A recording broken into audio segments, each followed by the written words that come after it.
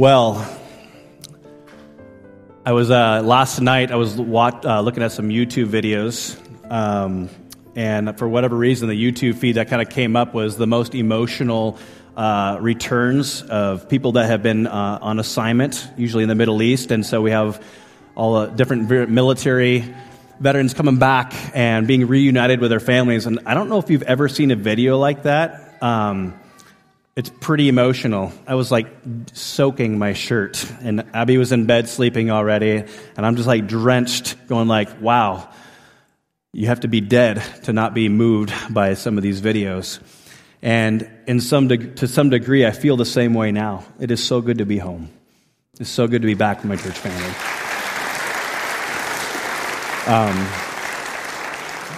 I won't bawl in front of you right now, at least I don't think, but I gotta be honest, we had an incredible time away. We were obviously most of the time here in Port Angeles still, but we had the opportunity to visit a number of different churches, which, by the way, I can say this emphatically, that there is actually one church, and this is one of many congregations that are meeting right now. And so we had the opportunity to fellowship with the body of Christ in a number of different locations in many contexts, and yes, even to some different theological stances, and it didn't matter because guess what? God was being glorified and Jesus was being exalted and everybody was being filled with the Spirit. And so guess what? It was incredible. And we get to have a better pulse as to kind of what God is doing in our little church community here. And you know what? I look forward to seeing how we as a church can be better partnered, not just aware, but better partnered with the Church of Christ. And so I look forward to seeing how God is going to lead us in that way. I do want to say this. I'm really, really, really thankful for Pastor Corey and for Pastor Tom and for Chairman Aaron, who's no longer here. I went into a bunch of small contexts, and one of the questions I had was, if this pastor were to take off on a sabbatical, as I am currently experiencing right now, would they even be able to get away with it? And I feel incredibly blessed to be able to walk away and literally unplug. I think Neil Pinso said it well, actually. The fact that it feels like I have to kind of get the engines started again and kind of the gears are turning again, and I feel like maybe I'll fumble my way through my first sermon again. You know, it's almost like, wow, I literally got to step out and just rest and be with my family. And we had an incredible time together, just to be present with the kids, to wake up and not have to leave, and to not come home just to leave again. All those things that are kind of probably normal to my rhythm as a pastor, but it was nice to just stop and just be. And I was reminded of this as well. When I first went into sabbatical, I was like, man, I'm going to have so much time. It's going to be incredible. I'm going to have so much time. And so I started saying yes to everybody in their housing projects. And I look back like a month later going, what in the world is happening to my time? Time is like water. It just fills in automatically. And so even though I put some duties aside, it so quickly filled in with other things. And they were all really good things. But one of my endeavors going into sabbatical, as I felt the Lord leading, was really the Lord calling me out to the wilderness, much like Jesus went to the wilderness to be with his Father. I really felt the Lord saying, I just need time with you. There's always going to be, the needy and the poor will always be to you. The opportunity to serve will always be there, but you need to spend time with me.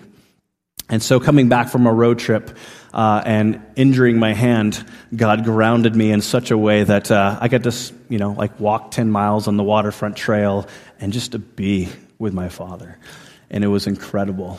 And I pray that you can have the experience as well. If you're retired, you can have that experience right now, actually.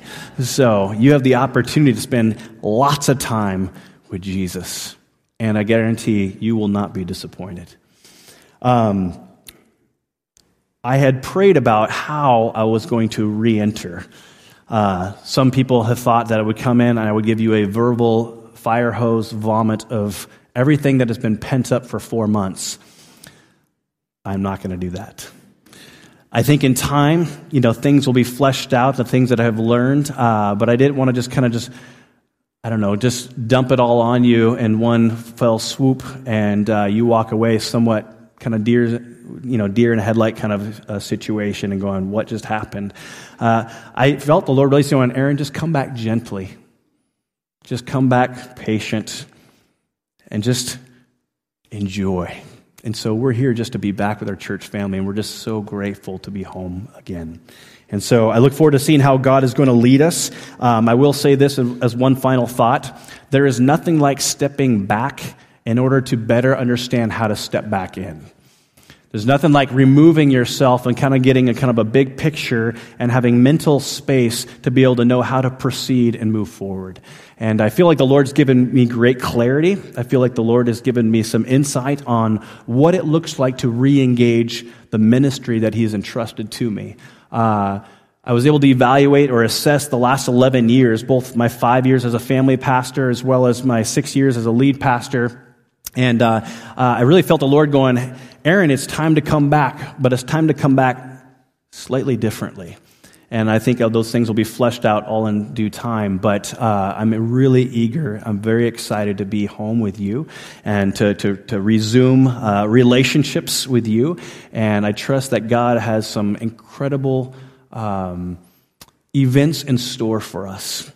Not only that will unify His church together, but He will be honored and He will be praised as a result. So, thank you for the kind words and the reception. Guess what we get to do this morning? You just completed kind of a summer of Psalms, and this morning we get to start a new series. And this new series is actually going to be the book. We call it a book. It's actually a letter of 1 John. You might recall when we ended our series through the letter of 1 Peter, the epistle of 1 Peter, one of his primary predominant points was to really draw the attention or to remind the believers to hope in the salvation that they had received. In other words, they were going through great suffering, and the suffering was only going to intensify.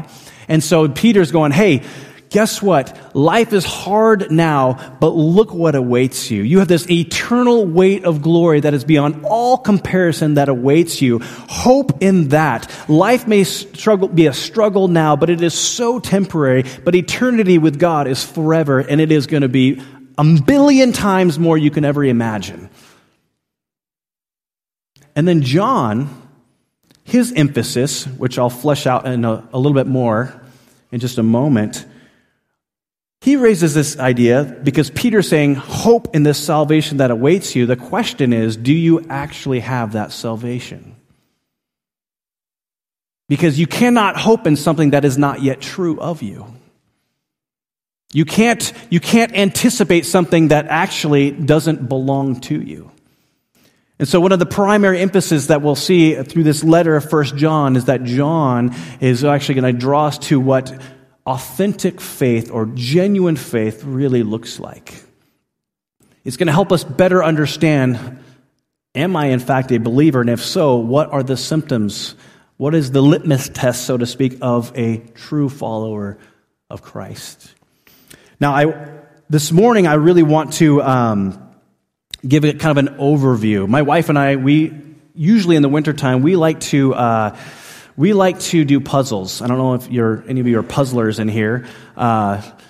We on the rare occasion that we actually have time and energy in the evening to put a puzzle together, but usually in the kind of the winter months where it's darker, the fireplace is going, it feels cozy, you're not really hanging outside very much, and the kids are playing so nicely together and sharing, all those normal things that are probably true of your family too. But we like to do puzzles, and one of the things that, first of all, it has to be the right kind of puzzle, because it has to be something I actually enjoy looking at. I don't like to just put pieces together, but I actually have to have a reward at the end beyond just finishing it. And so we get nice, beautiful landscapes, with like this kind of mountain house, kind of in the mountains somewhere, and you get trees, and there's usually a lake or a stream, and I'm like, oh, I would love to vacation here. That's the kind of puzzles I like to get. And so when we open the puzzle up, there's usually a strategy, right? You have to first grab all the pieces, the edge pieces, and you make your border, right? Right? Yeah. You're like, no, I don't do puzzles, so it doesn't really matter. That's probably wise in some ways, but we make our border and stuff, and then we also take the pieces and we kind of group the like pieces together. And it's also helpful because once you have the border, you generally know, oh, this is kind of where the cabin is kind of situated within these parameters. And you're like, oh, this is where the river's going to be. And so you kind of put those pieces together and you flip all of them over so you can see them. And then you also have to have a flat surface that you're working from. And then what you also do is you put the picture of the entire puzzle in front of you. And you always have that picture in front of you because the little pieces only make sense in light of the bigger picture, right? You're staring at this picture. This is what we're seeking to put together. And this little piece is like, all it is just a weird shape with some color on it, and you're like, it makes no sense in light unless I look at the larger picture. That is what we're going to do this morning. That is what we're going to do as we open this book or this letter of 1 John. We're going to get at the broad picture because guess what? As we go verse by verse and passage by passage, it only makes sense in light of the greater picture. And so that is how we are going to approach this letter this morning. We're going to get the 30,000-foot perspective, so to speak, and we're going to draw the border so we know what we're actually walking into. Now, there's a few questions I want to ask and therefore answer for us this morning. In this kind of overview of 1 John, we're going to first ask, first of all, who in the world is John? I'm not going to presume to think that you have an exhaustive understanding or any understanding of who John is, but we're going to ask the question, who is John? And then we're going to talk about when and where this letter was written and who was it written to and why in the world was this guy named John compelled to write this letter in the first place? And in his writing, what were the major themes included in this letter? And then we're going to do something that I have not done before or have been a part of ever in my church life. We're going to read the letter in its entirety. No, we will not be here till 12:30. But we're going to read the letter in its entirety. It actually does not take very long. But first, let me give you some background information. Let me ask this question. Who is John? John was one of the 12 disciples that followed Jesus. He actually had a brother named James, both James and John. They were the sons of Zebedee. They were 2 of the 12 disciples that followed Jesus. Now, James, the brother of John, is a different James that wrote the book of James, because the guy that wrote the book of James, named James, is actually the brother of Jesus. So it's a different James. And to make it more confusing, there are actually 2 James that belong to the 12 disciples. Thoroughly confused yet? John is the brother of one of the Jameses that followed Jesus for his 3-year ministry. He was actually one of the youngest disciples, believed to be about 17 or 18 years of age. So put that in perspective. He's what we call a teenager still.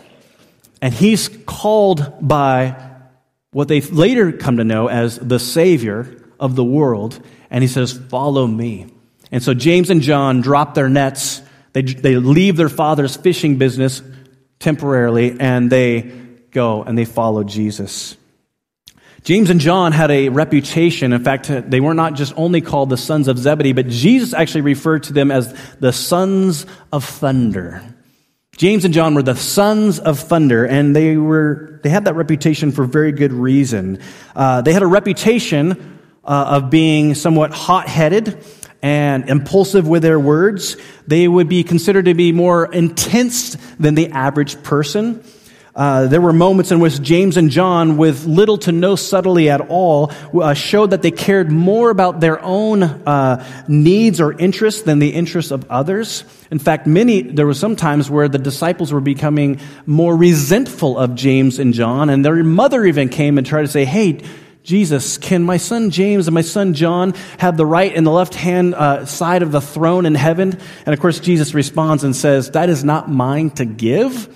But you can kind of get a glimpse as to, even mom's being an advocate for them. Mom wants James and John to have the best seats in the house. They want special privilege here. And John and James were not like, no, Mom, that's not the right thing to do. No, they were eager. They're kind of like, yeah, what did he say, Mom? So James and John were very much about their own interests, their own considerations. And some of the disciples, as I said, began to get a little resentful.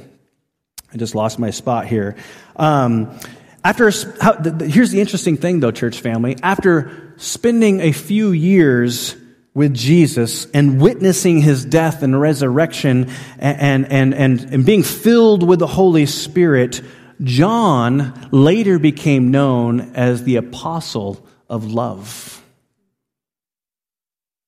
Here's a guy who has a reputation of being hot-headed, impulsive with his words, always wanting kind of first position at the expense of others, and he later became known as the apostle of love. It's kind of a side note or application. I believe that's what the transforming power of the gospel does to people. That's what spending consistent time with Jesus does to people. That's what Jesus intends to do for you and for your family members and for your friends when you spend consistent time with him. The fact is, and we don't need to go into it right now necessarily, but we all have our default ways, right? We all have our mannerisms and our habits and our personality uniquenesses that we're either likely aware of or at least known for, right? And some of those are good and some of those may not be so good, right? And yet when we walk with Jesus consistently over a period of time, you inevitably become changed. Not because you change you, but because spending consistent time with Jesus changes you. You cannot help but be changed when you are in the presence of Jesus. You have, for example, Peter, right? Peter went from having this, what we call this condition of foot and mouth disease, right? Peter spoke and then thought about what he was supposed to say and goes, probably could have come out differently. He was also impulsive with his words. And yet the irony of all ironies is here's a guy who probably should just be quiet at times when he chooses to be vocal, and yet he becomes the spokesperson for the apostles. And God even uses him in his first sermon. 3,000 souls are saved, and thousands more to follow. The same goes for John. John was hot-headed and desired the seat of honor in heaven, and yet when he spends time with Jesus, he becomes the apostle of unconditional agape love, where the consideration and the needs of others always took precedent. He became known for his gentleness and his graciousness. That's what spending time with Jesus does. Perhaps some of you have family members, perhaps you yourself sitting here this morning. Perhaps you have coworkers, whatever it may be, and you're scratching your head and you've tried everything and nothing seems to change. Can I just remind you and encourage you?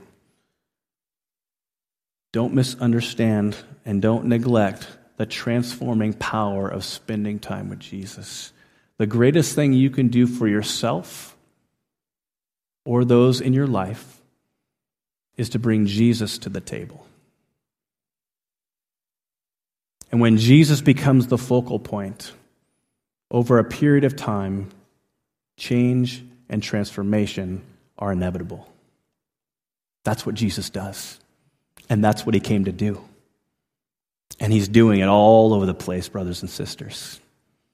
We see it in the life of the disciples, and he's doing it today. And his mission is not changed until he returns.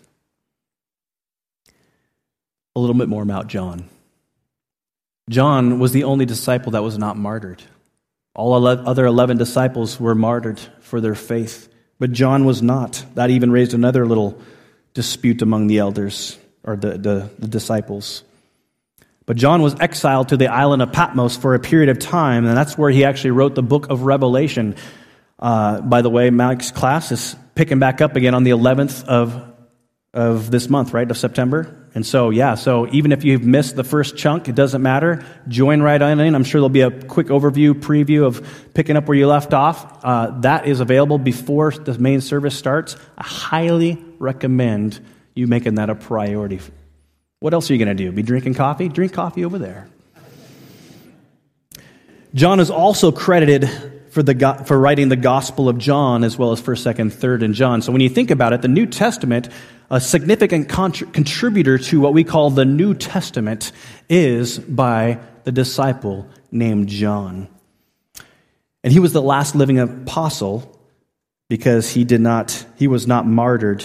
And he, therefore, as a result, he was kind of held in high esteem. He was a sort of sage to the younger, less mature Christians. And really, his authority and his teaching became really the kind of held in high esteem among all the first century churches. And so it would be kind of like us alluding to Pastor Emeritus Mike Jones or even John MacArthur.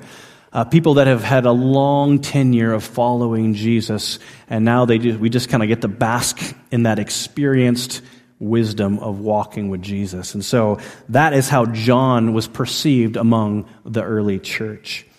Now, where and when did John write this letter?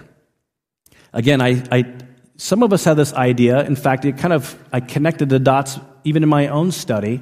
But when I thought about John being exiled to the island of Patmos, I thought he was exiled and died there, but that is actually not the case. He was exiled there for a period of time, but actually he ended his time in the city of Ephesus. That is where the book of 1 John was actually written. In fact, it's considered to be the last letter, his last writing work. So it was really the last work of the New Testament was in the city of Ephesus, which is in modern-day Turkey today. The fact is, John is believed to be the author of this letter, not because he gives identity in the letter, but because of the writing style is very similar to the Gospel of John. In fact, they write the exact same way. And John, because he was always, here's the crazy thing. John wanted the seat of high position. He wanted to sit either to the right or the left of Jesus in the kingdom of God. He is a man who's always looking out for his own interest. And then when he writes, he spends time with Jesus. He is so transformed by Jesus that he does not even include his name in his gospel or in this letter. He always referred to himself as the apostle whom Jesus loved, but he would not even say his name, in a sense, to receive credit. Whereas before, all he wanted was the credit. And so here's a man, and even in the early church and the early church fathers who knew him personally, or knew people that knew him personally, they all acknowledge him that this is the man who wrote this letter. We received this letter by John the apostle, the last remaining apostle until Christ returns. Now, what compelled John to write such a letter? Why was John, was he just bored at an old age? Was he just looking for something to do in his retirement? Why was he compelled to take the time and write and get this letter duplicated and sent to all the churches in Asia Minor at that time? What was the compelling motivation? Well, there's a number of things, a number of reasons why he wrote this. First of all, we must understand that it did not take long after the church began for false teachers and other heresies to cause disruption and confusion for the followers of Jesus. There was a growing heresy called Gnosticism. Gnosticism is from the Greek word gnosko, which means to know. So Gnosticism prided themselves in knowing. Now, it's interesting to kind of correlate that or compare that to our kind of cultural prevalent thing today where agnosticism is probably the more common belief. And agnosticism is the fact that you cannot actually know for certain anything. So you can't know for certain. You can't be dogmatic about any one truth claim because no one can know for certain. Not to digress or get off on a rabbit trail, but it is kind of interesting that agnostics are very certain that you cannot be certain about truth claims. So it is interesting. But that's not what the heresy was in John's day and age. Gnosticism was a growing belief and heresy that says we know the way. It's almost like a secret way.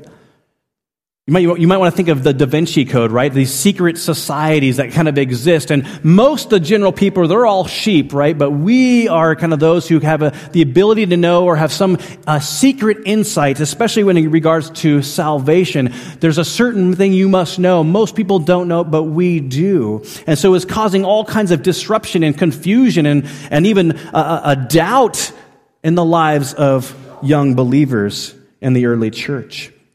Gnostics also believed that all matter, what we see, what we can touch and stuff, all matter was evil, and only those things that were spiritual were good or pure. Therefore, as a result, since all matter is evil, they were emphatic or dogmatic about the fact that Jesus could not have taken on a human body, because if he took on a human body, he would therefore be evil, because a body is evil. That's why their idea was always being released of the body, because the body is evil. However, if Jesus did not come in the form of a human body, then Jesus could not have died. And therefore, he could not have been your substitute. And therefore, you and I have no hope of resurrection ourselves. So this heresy was promoting an idea that, if it were true, leaves us remaining completely hopeless in regards to God's promises of hope and salvation and assurance. And that's why John will say over and over and over again, I write these things. And one of those things he writes for is to assure people that this is what a follower of Jesus looks like. This is how you know that you're saved. Isn't it interesting, brothers and sisters, that every faith system in the world, there is a degree or an element in which you cannot know. It's always kind of like, I hope. There's a probability or percentage, perhaps, but you're always left wondering, I hope. Hope of probability. But the hope that Scripture defines, or that Scripture describes, isn't a hope of probability. It is a hope of absolute assurance that what God says is true is in fact eternally true. And so John says, I write these things so that you know without any doubt. God does not want to leave you in the dark. He loves you enough to go, I want you to have absolute certainty that you are in fact a child of the King, and that what awaits you is not some ethereal idea, but what awaits you is the promise of eternal life, to be in the presence of Jesus. And yes, even as we were reminded of this morning, to be reunited with loved ones, family members, friends, all because we belong to the church of Jesus Christ.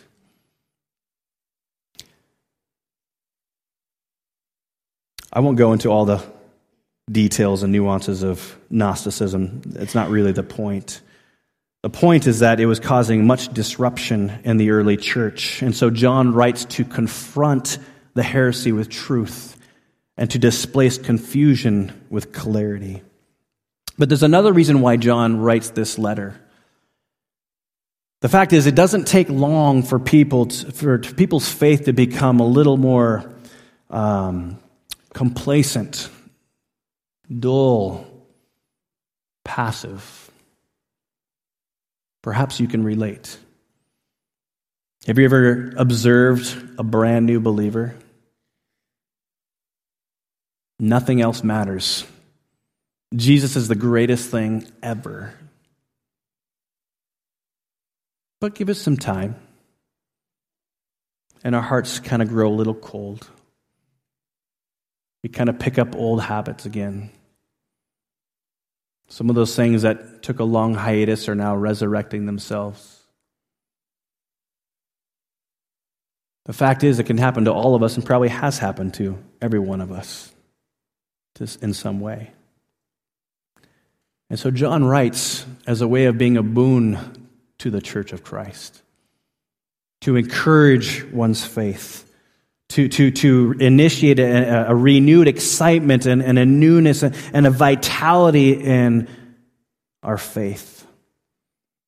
He wants to revitalize a passion for Christ in his church. After all, when you do look at Revelation chapter 3, what Jesus has against that church of Laodicea is that they're not hot, they're not cold, they are lukewarm.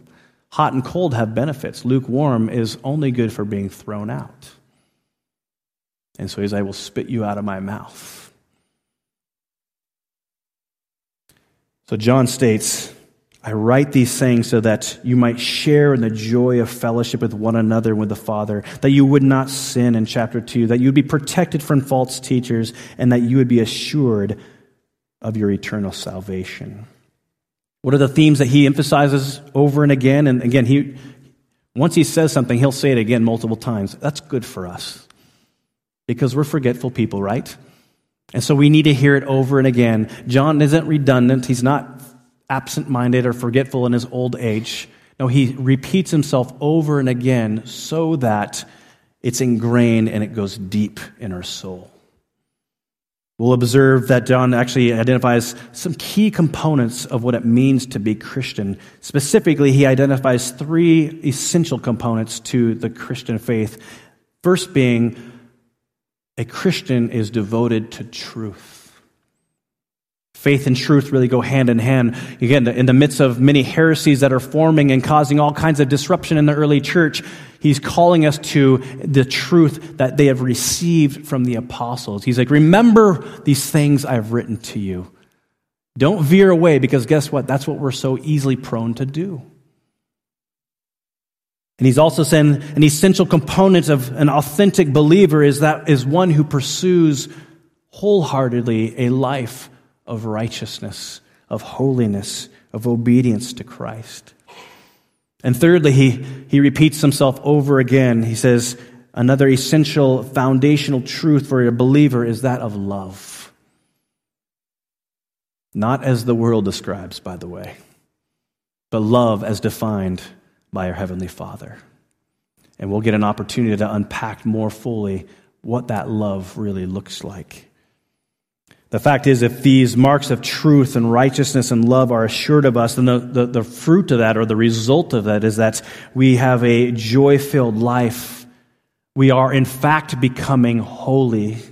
It's not just declared of us, and we have the assurance of salvation. So what I'd like to do right now is I'd like to read the letter that John wrote to the early church. With that in the back of your minds, I'd like to read this letter. You can listen. You can even close your eyes. Good luck. You can read along with me. I'm reading from the English Standard Version. Whatever it suits you. But we're going to read this letter in its entirety. And the reason why is because, like any letter you might receive, though I know it's somewhat a lost art, any letter that you might receive, you don't just read part of it and say, I'll pick that up next week. No, you read the whole letter, right? You don't say, dear Aaron, that's so good. I'm just going to pause there for a moment. Man, I'm going to just chew on that. I'll get to the rest at a later date. No, you read the entire thing because you want to know everything that someone took the time to sit down and write. And so we're going to do that together. And then at the end of service, I will have some concluding thoughts and a charge or a challenge for all of us to consider. So let us read this letter that John writes as a way of encouraging and protecting the early church. Again, here's John the sage, his last writing before he goes home to be with Jesus. 1 John chapter 1, starting in verse 1. That which was from the beginning, which we have heard, which we have seen with our eyes, which we have looked upon and have touched with our hands concerning the word of life. The life was made manifest, and we have seen it, and testified to it, and proclaimed to you the eternal life, which was with the Father and was made manifest to us. That which we have seen and which we have heard, we proclaim also to you, so that you too may have fellowship with us. And indeed, our fellowship is with the Father and with His Son, Jesus Christ. And we are writing these things so that our joy may be complete.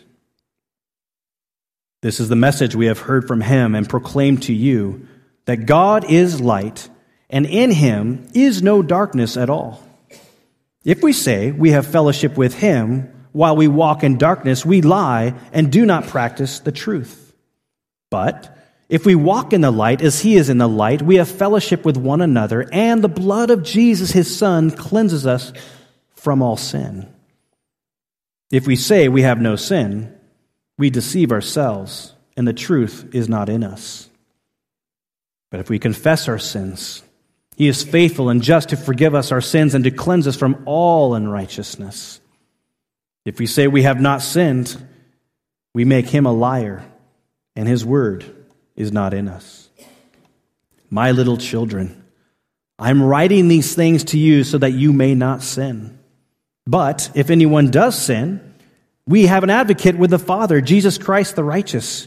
He is the propitiation for our sins, and not for ours only, but also for the sins of the world. And by this we know that we have come to know Him if we keep His commandments. Whoever says, I know Him, but does not keep His commandments, is a liar, and the truth is not in him. But whoever keeps His word, in him truly the love of God is perfected. By this we know that we are in Him. Whoever says he abides in Him ought to walk in the same way in which He walked. Beloved, I am writing to you no new commandment, but an old commandment that you have had from the beginning. The old commandment is the word that you have heard. At the same time, it is a new commandment that I am writing to you, which is true in Him and in you, because the darkness is passing away and the true light is already shining. Whoever says he is in the light and hates his brother is still in darkness. Whoever loves his brother abides in the light, and in him there is no cause for stumbling. But whoever hates his brother is in the darkness and walks in the darkness and does not know where he is going because the darkness has blinded his eyes. I am writing to you, little children, because your sins are forgiven for His name's sake. I am writing to you, fathers, because you know Him who is from the beginning. I am writing to you, young men, because you have overcome the evil one. I write to you, children, because you know the Father. I write to you, fathers, because you know Him who is from the beginning. And I write to you, young men, because you are strong, and the word of God abides in you, and you have overcome the evil one. Do not love the world or the things in the world. If anyone loves the world, the love of the Father is not in him.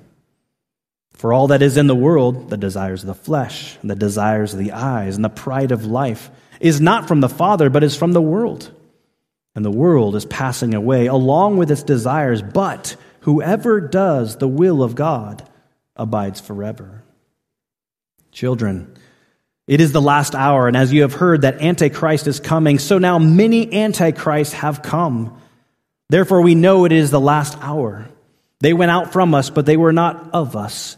For if they had been of us, they would have continued with us. But they went out that it might become plain that they are not all of us.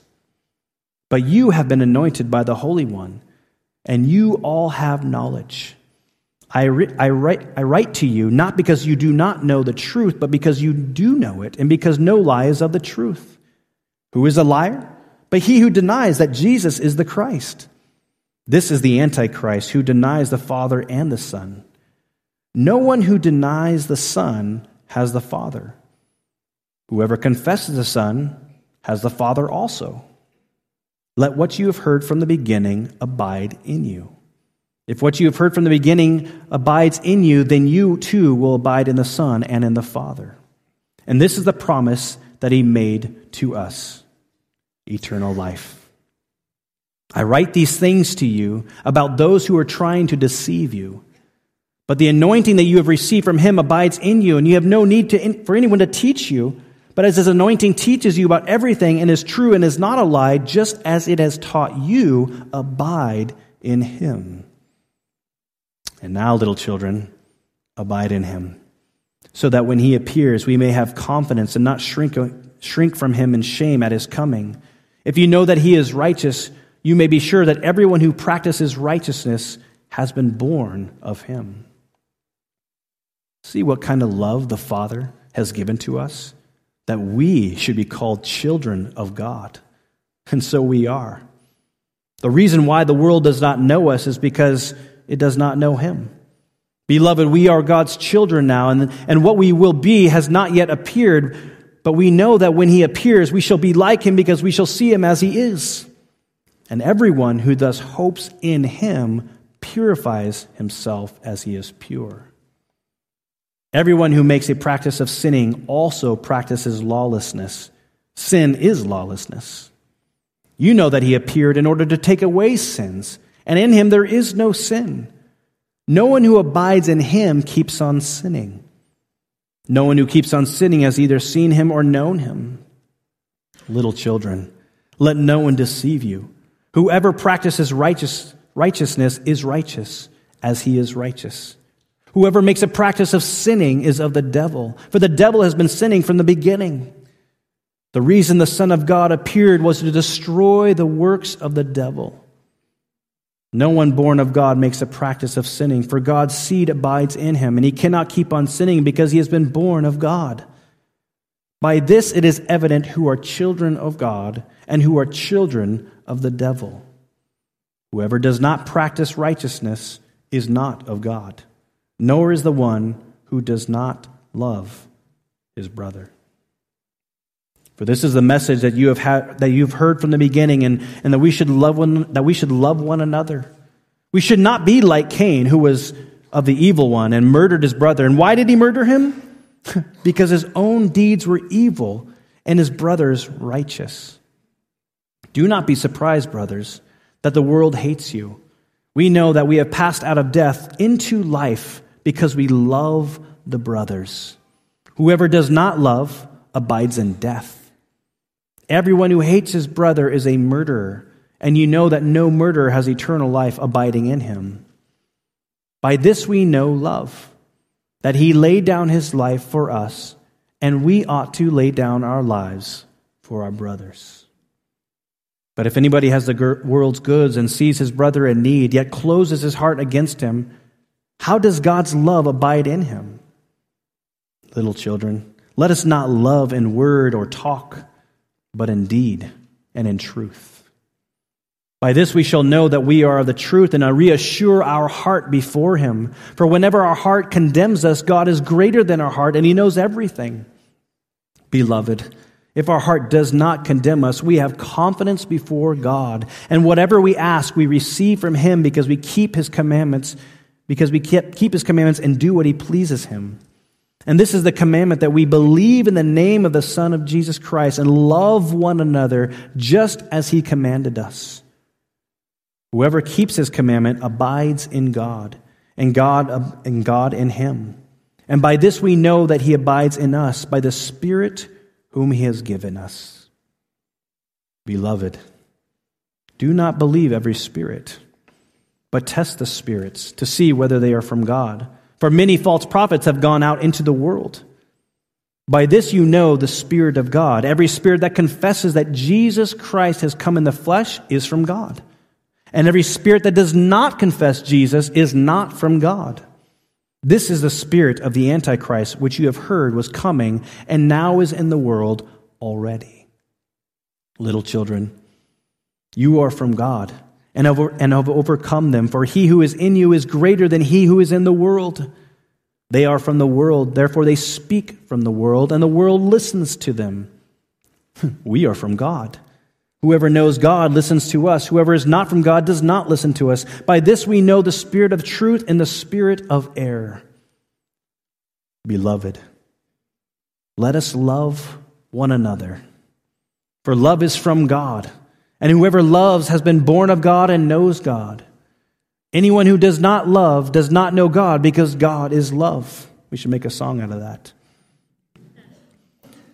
In this, the love of God was made manifest among us, that God sent his only Son into the world so that we might live through him. In this is love, not that we love God, but that he loved us and sent his Son to be the propitiation for our sins. Beloved, if God so loved us, we also ought to love one another. No one has ever seen God. If we love one another, God abides in us, and his love is perfected in us. By this we know that we abide in him, and he in us, because he has given us his Spirit. And we have seen and testified that the Father has sent the Son to be the Savior of the world. Whoever confesses that Jesus is the Son of God, God abides in him and he in God. So we have come to know and to believe that the love of God, that the love that God has for us, God is love. And whoever abides in love abides in God, and God abides in him. By this is love perfected with us, so that we might have confidence for the day of judgment, because as he is, so also are we in the world. There is no fear in love, but perfect love casts out fear. For fear has to do with punishment, and whoever fears has not yet been perfected in love. We love because he first loved us. If anyone says, I love God, and hates his brother, he is a liar. For he who does not love his brother whom he has seen cannot love God whom he has not seen. And this commandment we have from him, whoever loves God must also love his brother.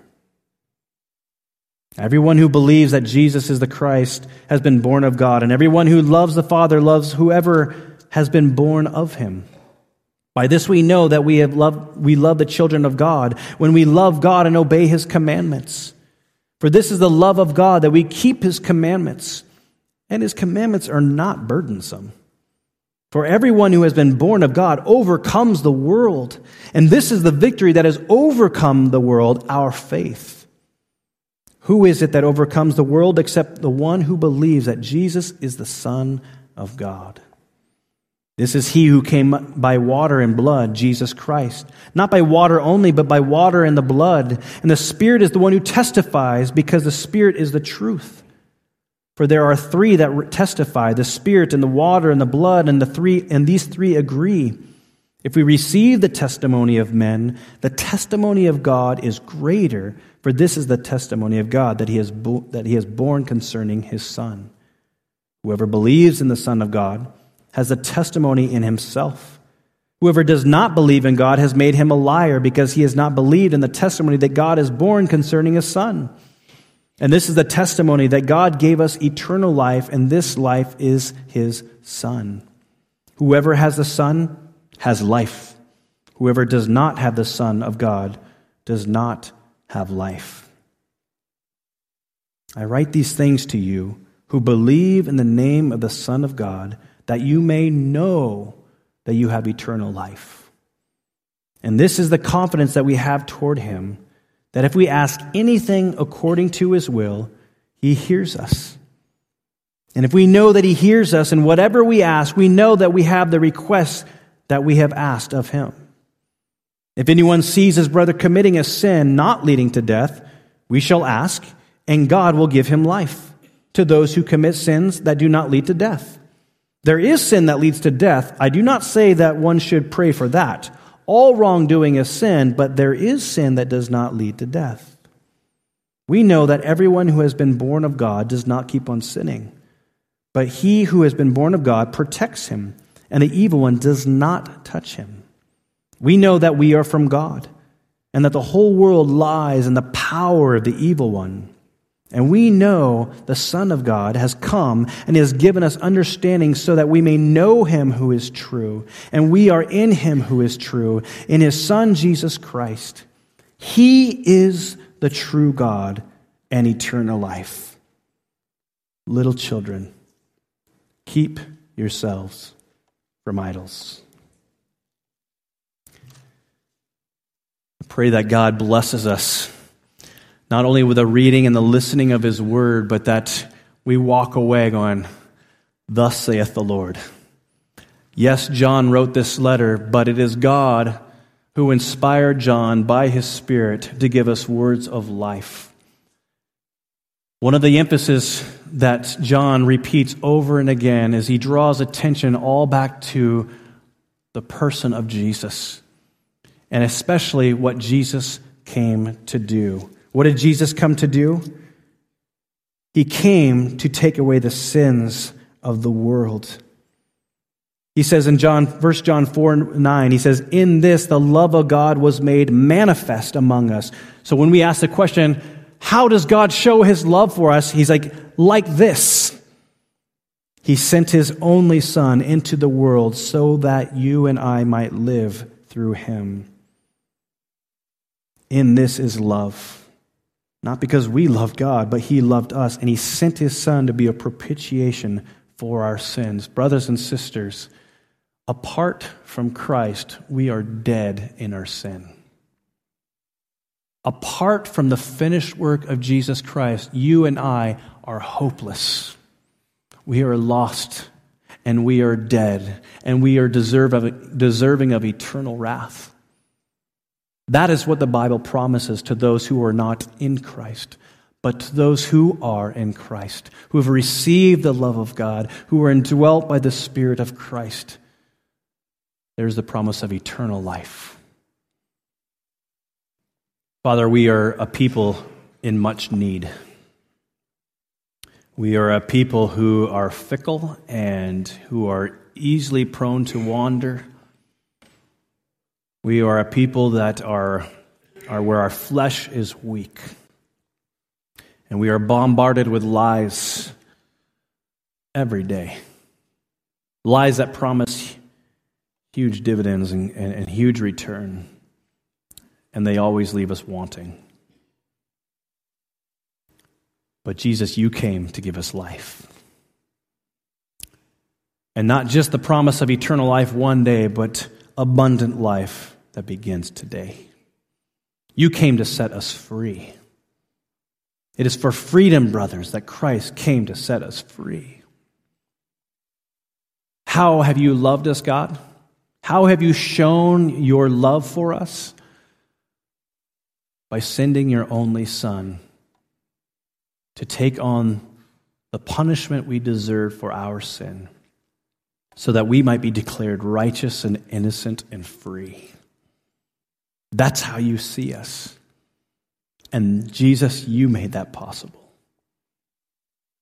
So, Father, for those of us who are your children, your disciples, may we rest in that promise. And for those of us who might, even as we read in John's letter, maybe we fear your return because that tells us we have some work, we have some business to do. May we be quick to confess our sins. May we run boldly before the throne of grace to find help and mercy in time of our great need.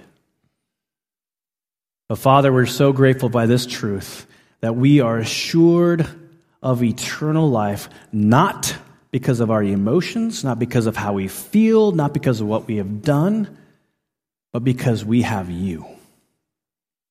Because you are in us.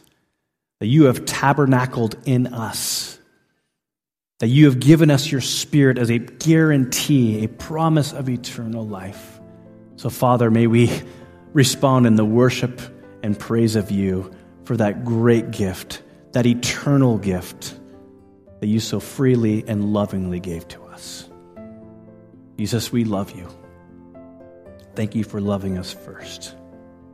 In your precious and holy name, amen.